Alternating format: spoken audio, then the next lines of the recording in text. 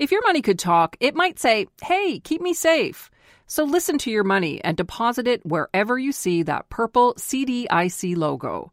That's because the Canada Deposit Insurance Corporation protects your money, so it never stops talking. Want to know more? Visit cdic.ca. Well, a lot of people have been watching this play out, and Uber has now responded to what its future in the UK might look like after a ruling in the UK. It finds that Uber drivers, according to the court, are classified as workers, not contractors, as the company has claimed in the past. So what exactly does this mean? Let's bring in Lior Samfiru, employment lawyer and partner at Samfiru Tumarkin LLP, also representing drivers in a class action lawsuit against Uber in Ontario. Thanks so much for being with us. Thanks for having me on. What is your response to the ruling in the UK? It's certainly one that is not of surprise in the sense that we expected to see results like that in the UK and elsewhere. Obviously, we're happy and relieved that that is the result. But to us, really, any other result would be almost illogical here. The way that Uber to date has chosen to operate, to run its operations, especially to control its drivers, the level of control, I think lends to really only one conclusion, and that is that those drivers are not really in business for themselves. They are employees in the eyes of the law of Uber, and we believe that that result that in the UK will end up being the result here in Canada. The law really is the same in terms of distinguishing employees and contractors. The law is the same in the UK as it is in Canada. So we think that that decision will certainly impact the outcome eventually in Canada when the matter eventually goes to court. One part of Uber's response to this is saying that the company itself has changed a lot since 2016, which is when this case was first filed, and that they've made significant changes to their operations. So how do you respond to that? Well, certainly, based on what I've seen in Canada, that is far, far from being the case. If anything, they exert even more control over their drivers. There's more requirements about being an Uber driver and what happens if you don't perform to standard and, you know, what penalties Uber can impose on you. And I actually believe that having those standards is the right thing because Uber does have an obligation to make sure that the drivers do a proper job and that the public is protected. But it can't have it both ways. It can't say, no, we're not the employer, but we're going to dictate everything and anything to do with these drivers. So I have not seen any changes. If anything, over the past number of years, Uber has become more strict and have more rules for its drivers. So if drivers in Ontario or in Canada were employees in 2016 and 17, they're certainly employees now in 2021. What would the difference be then, and just for so I can understand it better, what would the difference be, say, from a franchise? Somebody owns a franchise of a company. They have to follow all of the rules of the company. They can't, paint the logo a different color. They can't do anything different with the product, and they're basically a contractor, or are they an employee compared to if you work for Uber? Are you have to follow all of the rules, but then Uber on the other side of that says you're actually a contractor. Well, if you think about all Uber says that it does, it says that it's in the business of connecting consumers with its drivers. We're simply connect person that needs a service with those willing to provide that service. But the reality is that they do a lot more than that. They dictate how much these drivers get paid, the routes that they take. Uber is the one actually paying them. The payment goes to Uber and Uber pays them. It dictates different rates at different times. That level of control is so extensive that it doesn't really differentiate Uber drivers from someone that actually has a regular job. Now, franchise, those individuals that own a franchise still have the ability to run their business, to schedule people, to hire people, to fire people. They're in business for themselves. Uber drivers cannot do that. I can't decide today, if I'm an Uber driver, that I'm not going to go work for Uber. I'm going to hire someone to take my place today. No. Uber says, you're the only one, Lior, that's allowed to drive. Well, that's what an employment relationship looks like. So if you look like an employee and you act like an employee, then in law, you have to be an employee. What are the main issues as far as the case here in Canada? And I'm imagining that they were guessing that there are some similar issues that led to this case and this ruling in the UK. What were the concerns? Wages? Was it how drivers were being treated? Protections? What kind of, pardon the pun, has driven drivers to go and want these changes?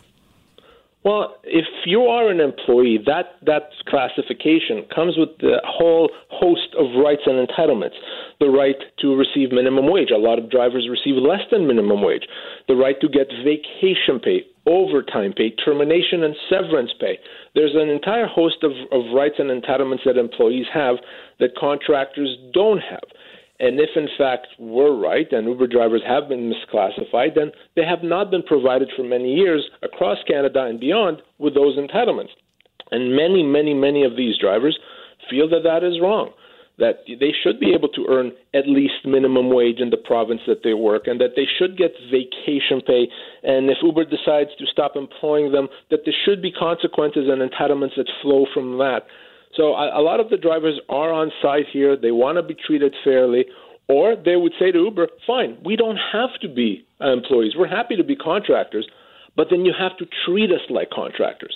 The problem has always been that Uber has wanted to have its cake and eat it too, to treat people like employees but not actually have employees. And that simply is not possible. Right, because there must be some drivers as well that are okay with the way things are right now, saying this is what we signed up for. We knew what we were signing up for. I don't want to be an employee. I want to be a contractor.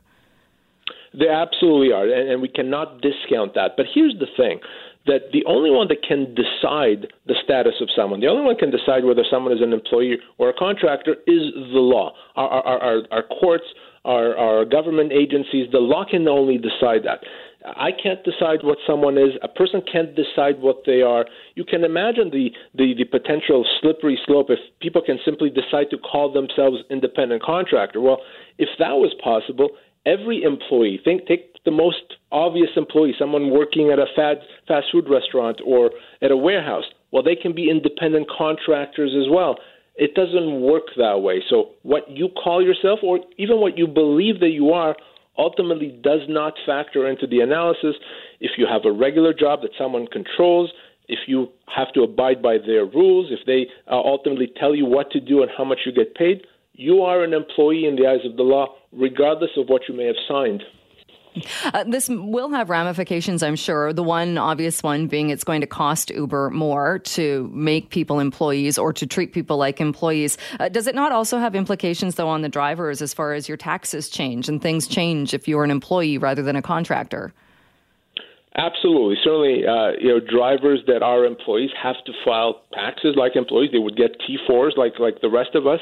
And would have to file their taxes that way. The problem that all these drivers are taking right now, not through any fault of their own, is that because they've been misclassified, they are right now filing their taxes as independent contractors.